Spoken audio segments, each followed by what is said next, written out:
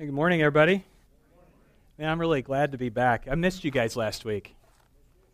This is the point where everybody's supposed to say, we missed you, not just Peter. Well, I did miss you, though. We missed you. That's a little bit better.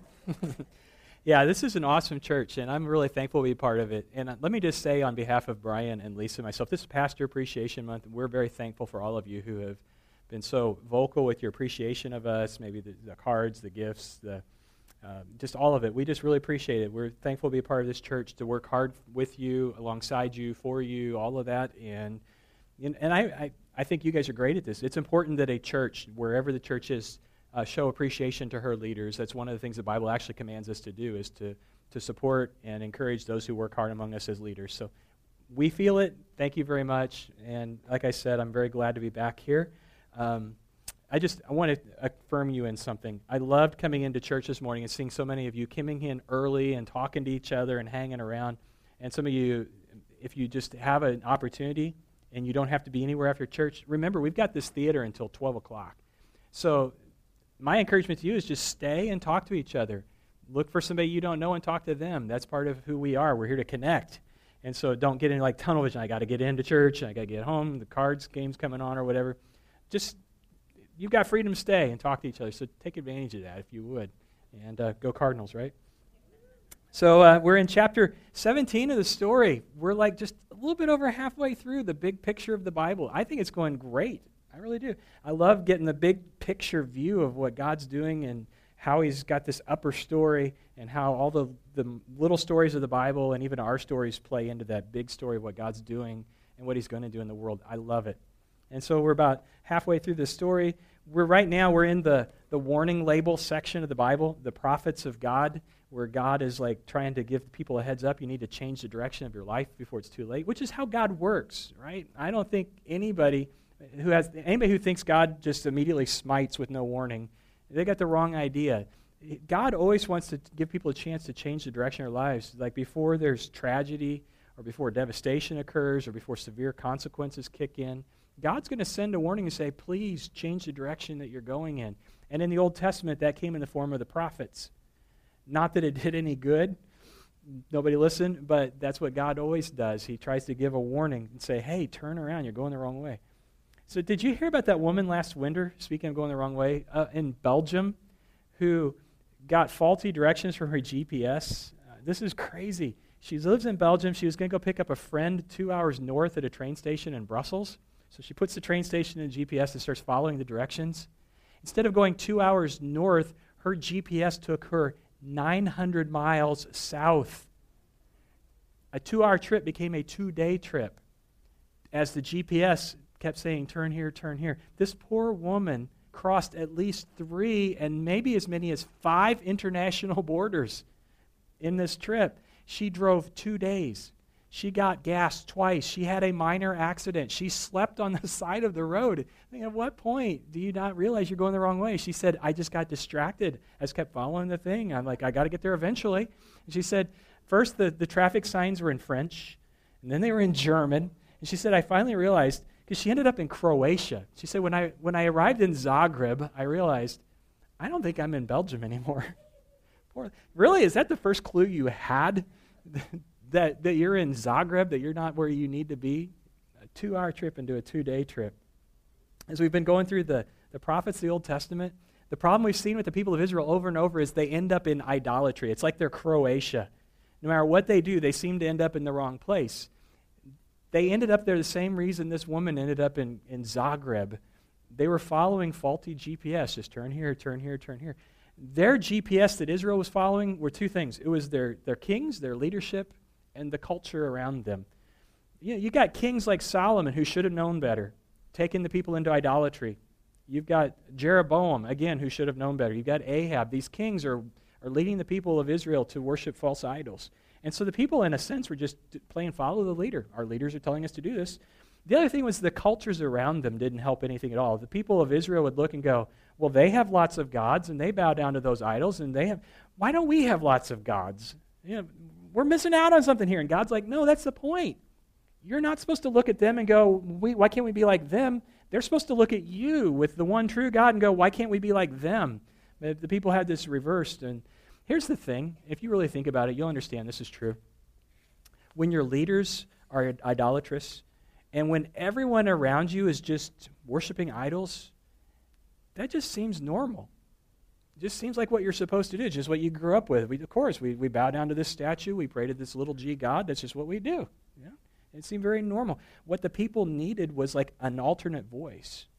They needed someone to say, hey, I know what the conventional wisdom is, but there's another way to live your life. And that's what the prophets were. They were like a voice from God saying, this is not right. And so here's what God's prophets would tell the people. Putting your hope in a little g god, bowing down to a statue, that's just dumb. I mean, really. Brian talked last week about Isaiah the prophet. Isaiah preached a sermon once about how dumb it is to worship idols. This is in Isaiah 44.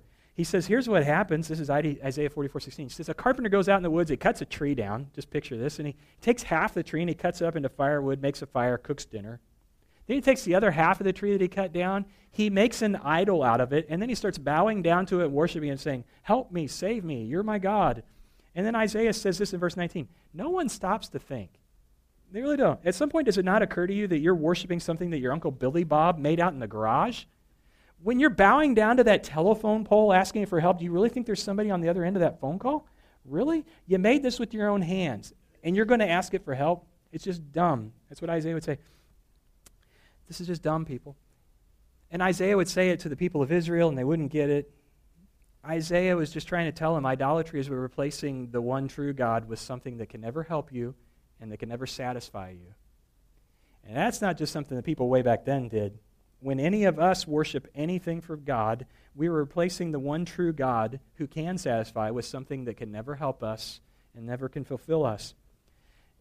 It's like I said 2 weeks ago, and I think Heinrich told you last week. Idolatry is like turkey bacon. It's a poor substitute for the real thing. Now, speaking of bacon, I got to tell you, this has nothing to do with the sermon now. just know that. But it is Halloween this week, so it's appropriate. If you're looking for some fall decor for the trick-or-treaters coming to your door, get rid of the jack-o'-lantern. You need a bake-o'-lantern. Put this on your front porch and see the kids go. There you go. Turkey bacon's a poor substitute for the real thing. Idolatry is just a poor substitute for worshiping God, but the people did it over and over. And you know one of the dangers for you and I as we sit here and as I stand here in 2013 is that we can look at all this and go, yeah, but this doesn't really apply to me in 2013 because, I mean, come on, when's the last time you saw someone actually bowing down to something and worshiping it? And really, people just don't do that anymore. And so it'd be very easy for us to say, you know, it's great to learn about this, but it doesn't really apply to my life. But here's the thing. One of the last things the Apostle John told some Christians, and this is New Testament, this is not way back in the Old Testament, this is modern times, New Testament. He said this in 1 John 5:21, dear children, keep yourselves from idols. Apparently John thought it is a problem that Christians need to be aware of. So can idolatry really be a problem for people in 2013 in the modern era? I want you to think about something that Martin Luther once said about the Ten Commandments. Martin Luther said, you can really only break the last 8 of the 10 Commandments after you've broken the first 2. Now, some of you are like going, okay, but I can't remember what the first 2 are, so you're going to have to help me out. What are the first 2 commandments? First one, number 1, you shall have no other gods before me, right? And the second command, you shall not make for yourself any graven image or an idol, right? And so Martin Luther says, you only break the last 8 commands after you've broken those first 2. When you make something other than God, your God, make something other than God more important than you, that's when you start stealing and killing and lying, committing adultery, dishonoring your parents, breaking the Sabbath. You made something else too important in your life, and you break those other commands. So is idolatry really a problem in 2013? You might say, well, I don't have a problem with idolatry. It's not a struggle for me. I have never been tempted to bow down to a statue and ask it for help. I mean, I'm telling you that. It's true for me, too. But can I ask you a question? And you don't have to raise your hand to this, but is there anyone in here who struggles with materialism?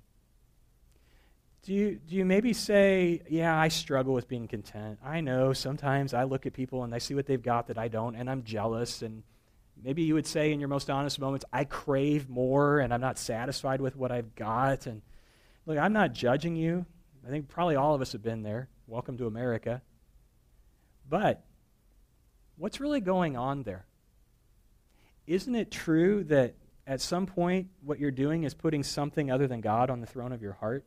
And you're saying, this is where I'm going to find satisfaction in my life. This is where when I get this or that or what they've got, then I'll be happy.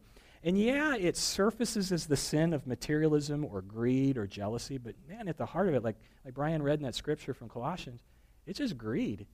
It's just idolatry at the very core of it all. You might say, in your most honest moments, that your struggle is not with idolatry, that it's maybe with lust. And that's your struggle that you really worry about and pray about. And just think about this for a moment. At its core, what is lust but just an obsession with sexual pleasure? And so what you're doing is you're worshiping that instead of worshiping God. You're making that your ultimate good. And that's idolatry. 1 Corinthians 6:20 says, Christians are called upon to honor God with their bodies. Like our bodies are literally the temple of the Holy Spirit, so we honor God. We obey our Master Jesus Christ because we belong to Him, not to ourselves. But we don't want to make that an idol in our lives. And I don't know, you might say my struggle's not any of that. I worry a lot. I'm anxious a lot. Again, I have to believe that at the core of all things, anxiety is a symptom that you've made something other than God Lord of your heart. And you've put maybe comfort and security on the throne. And you value that very much. And you know that that's too important in your life because anytime God calls you to do something that's uncomfortable or makes you feel insecure, you say, no, thank you. Because at that point, you've elevated those things above God. Do we struggle with idolatry in 2013? Listen, when you come down to it, an idol is anything that receives the focus, that receives the attention, the devotion, the worship that is due to God alone. Anything that could be good, even a good thing that becomes too important, more important than God, has become an idol to you and to me. And I think a lot of people deal with that. It's a problem then, it's a problem now. So today we're going to actually dive into one of the other prophets, Jeremiah. And Jeremiah has a lot to say to his people and really to us about idolatry. And I want to dig into his words because, man, they were helpful 2,500 years ago. I think they're going to be helpful to us today. And before I get into some of his teaching, I really want to put Jeremiah into the historical context. You saw maybe the video that was up here. Let's just put him into the story, where he falls at. Go back in time to the United Kingdom of Israel. You have King Saul, King David, King Solomon. They ruled over a united kingdom of Israel. Later in Solomon's life, he introduced idolatry to the people of Israel, and God said, as a consequence, I'm going to divide the kingdom. And that happened after Solomon died. The kingdom split. Now you've got the northern kingdom of Israel, southern kingdom of Judah.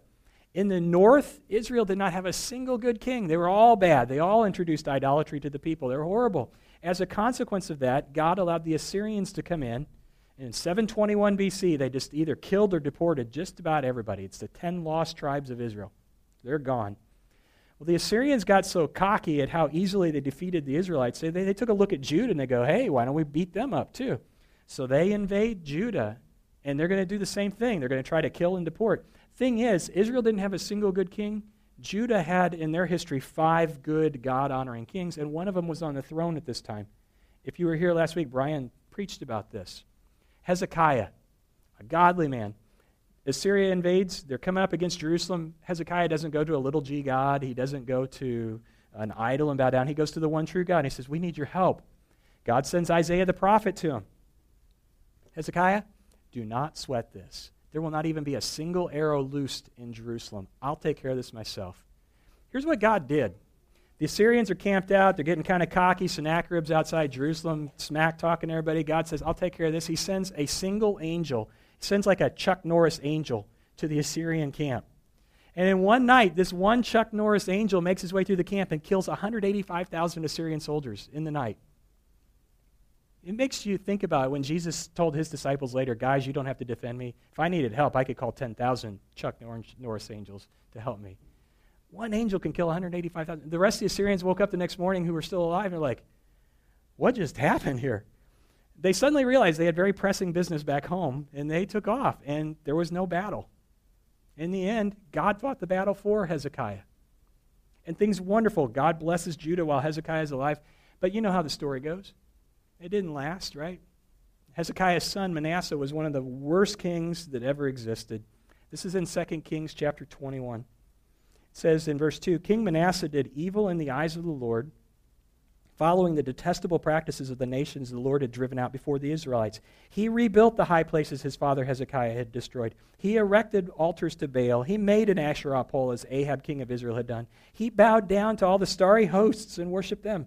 And then in verse 6, it says, among all the other horrible things that Manasseh did, he even went so far as to offer his own son as a sacrifice in the fire to an idol. A horrible, horrible man. And he undoes all the good that his dad Hezekiah did. You want to think about it this way? Manasseh becomes yet another broken GPS for his people to follow. And so into this, and for the kings who followed after him, there's just more and more degradation, till finally God says, I'm going to do for you what I did for your big brother Israel. This time the Babylonians came in. They attacked Jerusalem. They destroyed the walls. They destroyed the temple. A whole lot of people were killed or deported. This was in 586 BC. Some people were left, and Jeremiah the prophet was one of those people who were left in Jerusalem. And his job from God was to speak to the people who were left and to encourage them to repent and turn back to God and stay faithful to him. Again, not that anybody listened. Even after all the devastation they'd gone through, they still refused to listen. I think you may know something about that. Have you ever watched a friend continue down a path of destruction, and no matter what you or your family or friends say to them, they still insist on doing things their own way? It's hard to sit back and watch that, isn't it? That's Jeremiah. He's watching his people drive the car into Croatia. He's watching them drive the car off the cliff. And really, as much as he can do, he can't make them change their ways. He just tries to plead with them, change your ways. Here's the cool thing about Jeremiah you need to understand. He is not a hellfire and brimstone kind of preacher.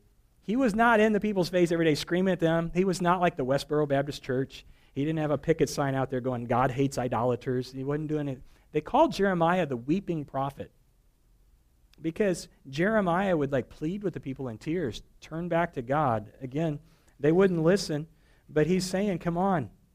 So you go to Jeremiah, and I want to just show you just one of the things that Jeremiah preached. This starts down in Jeremiah chapter 2, verse 1. He says, the word of the Lord came to me, to Jeremiah, and God said, go and proclaim in the hearing of Jerusalem, I remember the devotion of your youth, how as a bride you loved me, you loved God, you followed me through the desert. And then he goes down to verse 9, though, and he says, but God says, I'm going to bring charges against you again. Again. We've been here before, God says. We've been here a lot, but I'm going to bring charges again. He says in verse 10, cross over to the coast of Kittim and look, send to Kedar and observe closely. See if this has ever been anything like this before. Verse 11, has a nation ever changed its gods?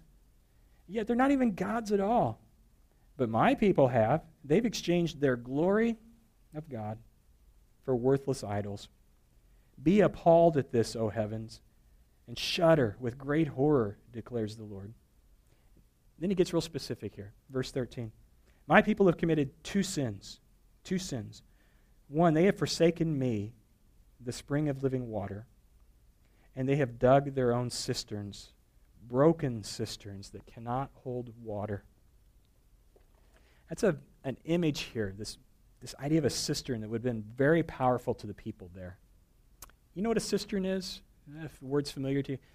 For those of you who kind of go, I think I might know what it is. A cistern is like a hole you dig in the ground that you would store rainwater in for times when you don't have enough water. And this is an idea that's very familiar to Israel because they go at least a half a year with no rain. And so the people there would dig these holes in the ground. They would brick them up and plaster them best they could to store water when it would rain for the times of the year when there was no rain. It's just a great idea.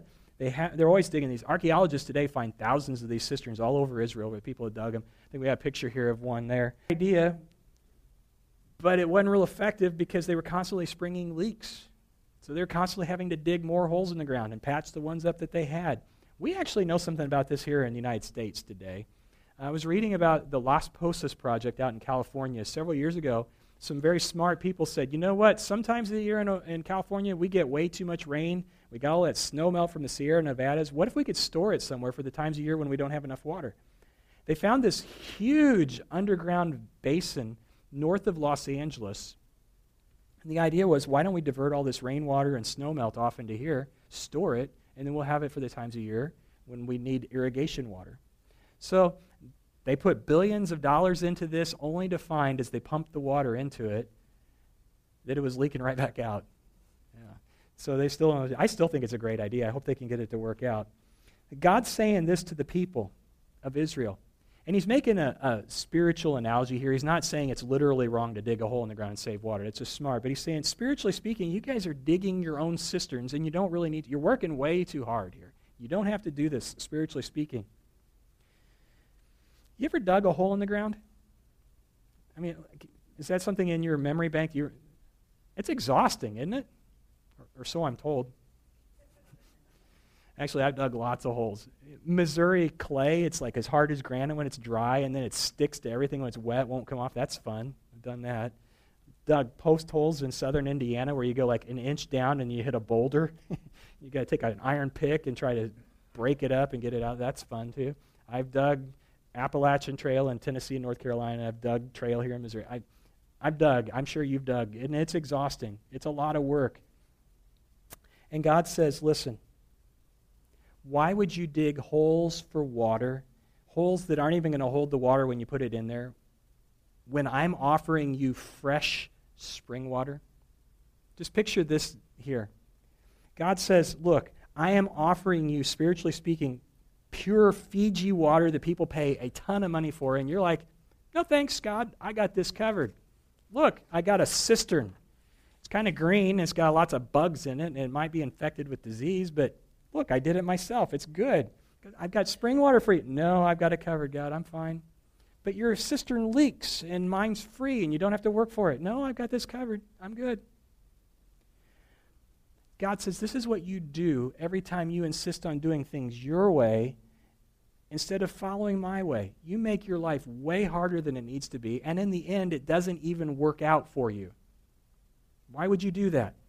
Why would anyone do that? Though I know all of us have done that. Why do we? Here, let me ask it a different way. Why does anyone sin if sin always leads to suffering and never works out? You ever thought about that?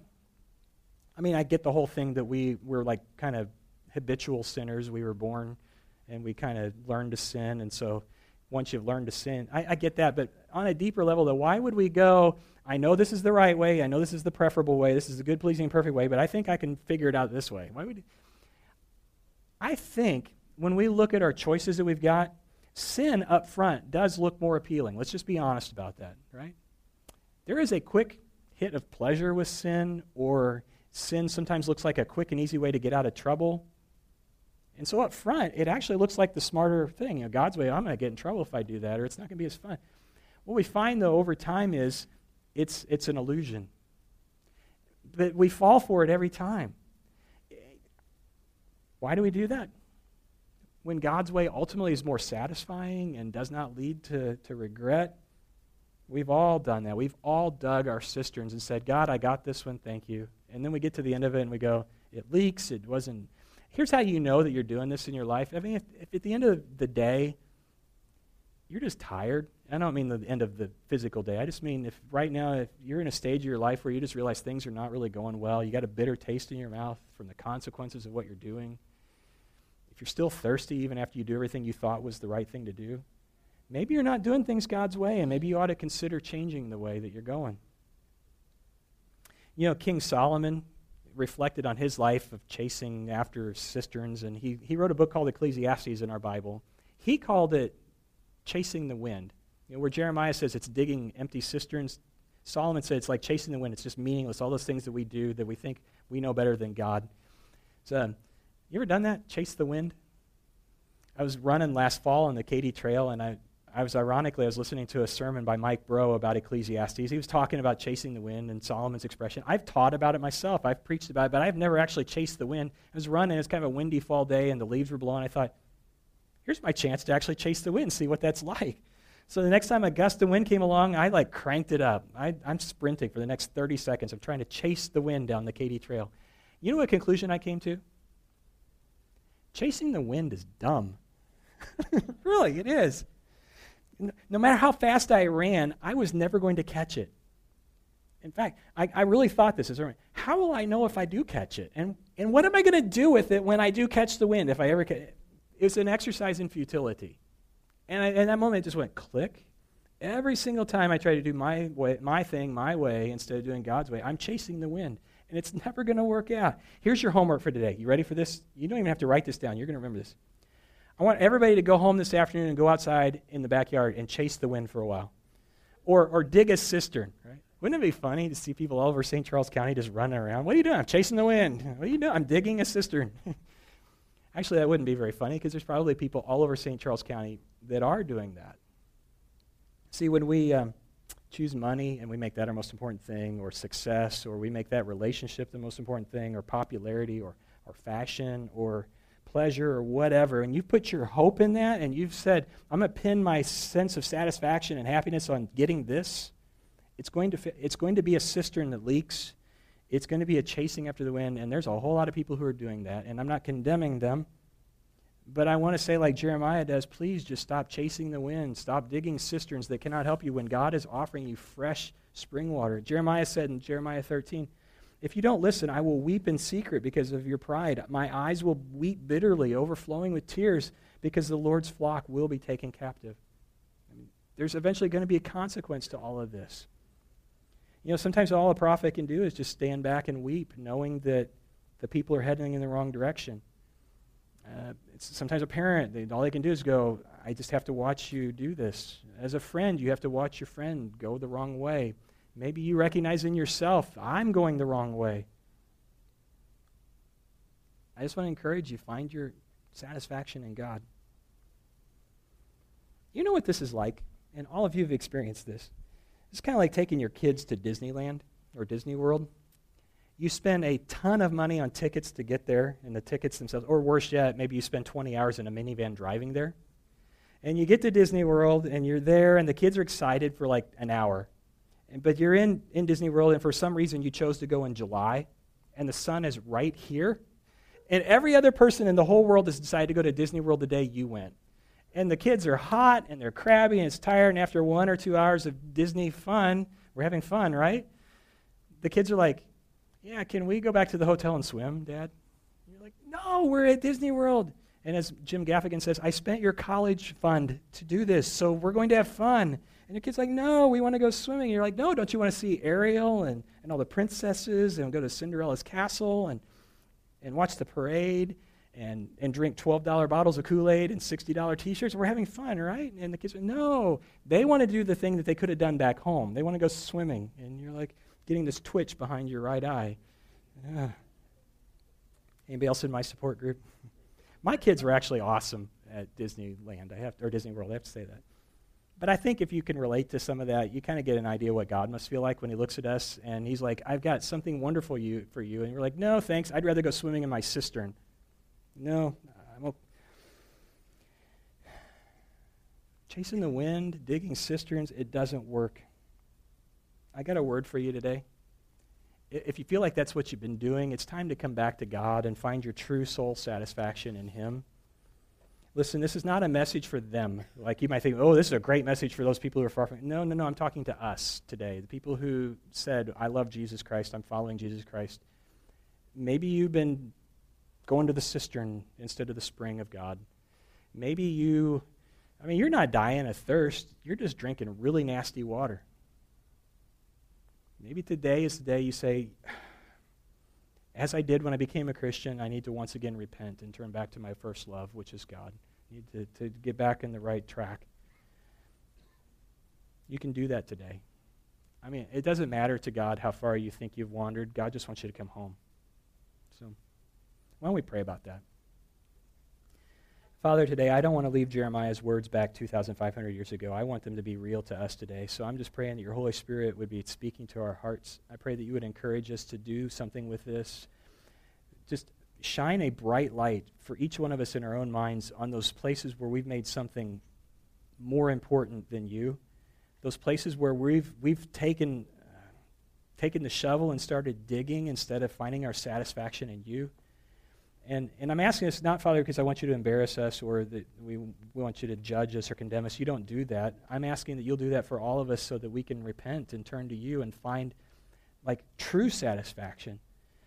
And, Father, I pray that this would be a place where we don't condemn each other, we don't judge each other, but that as you've called us to do, that we accept each other while we're learning and growing and changing, that we encourage each other, that we speak the truth to each other, but that we're at the same time all aware that we've all done this.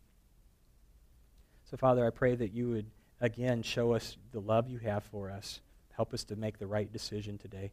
And I pray, Father, for anyone who is not submitted to your Son, Jesus Christ, as Lord, that they today would make that decision to become a Christian. And I pray all this in Jesus' name. Amen.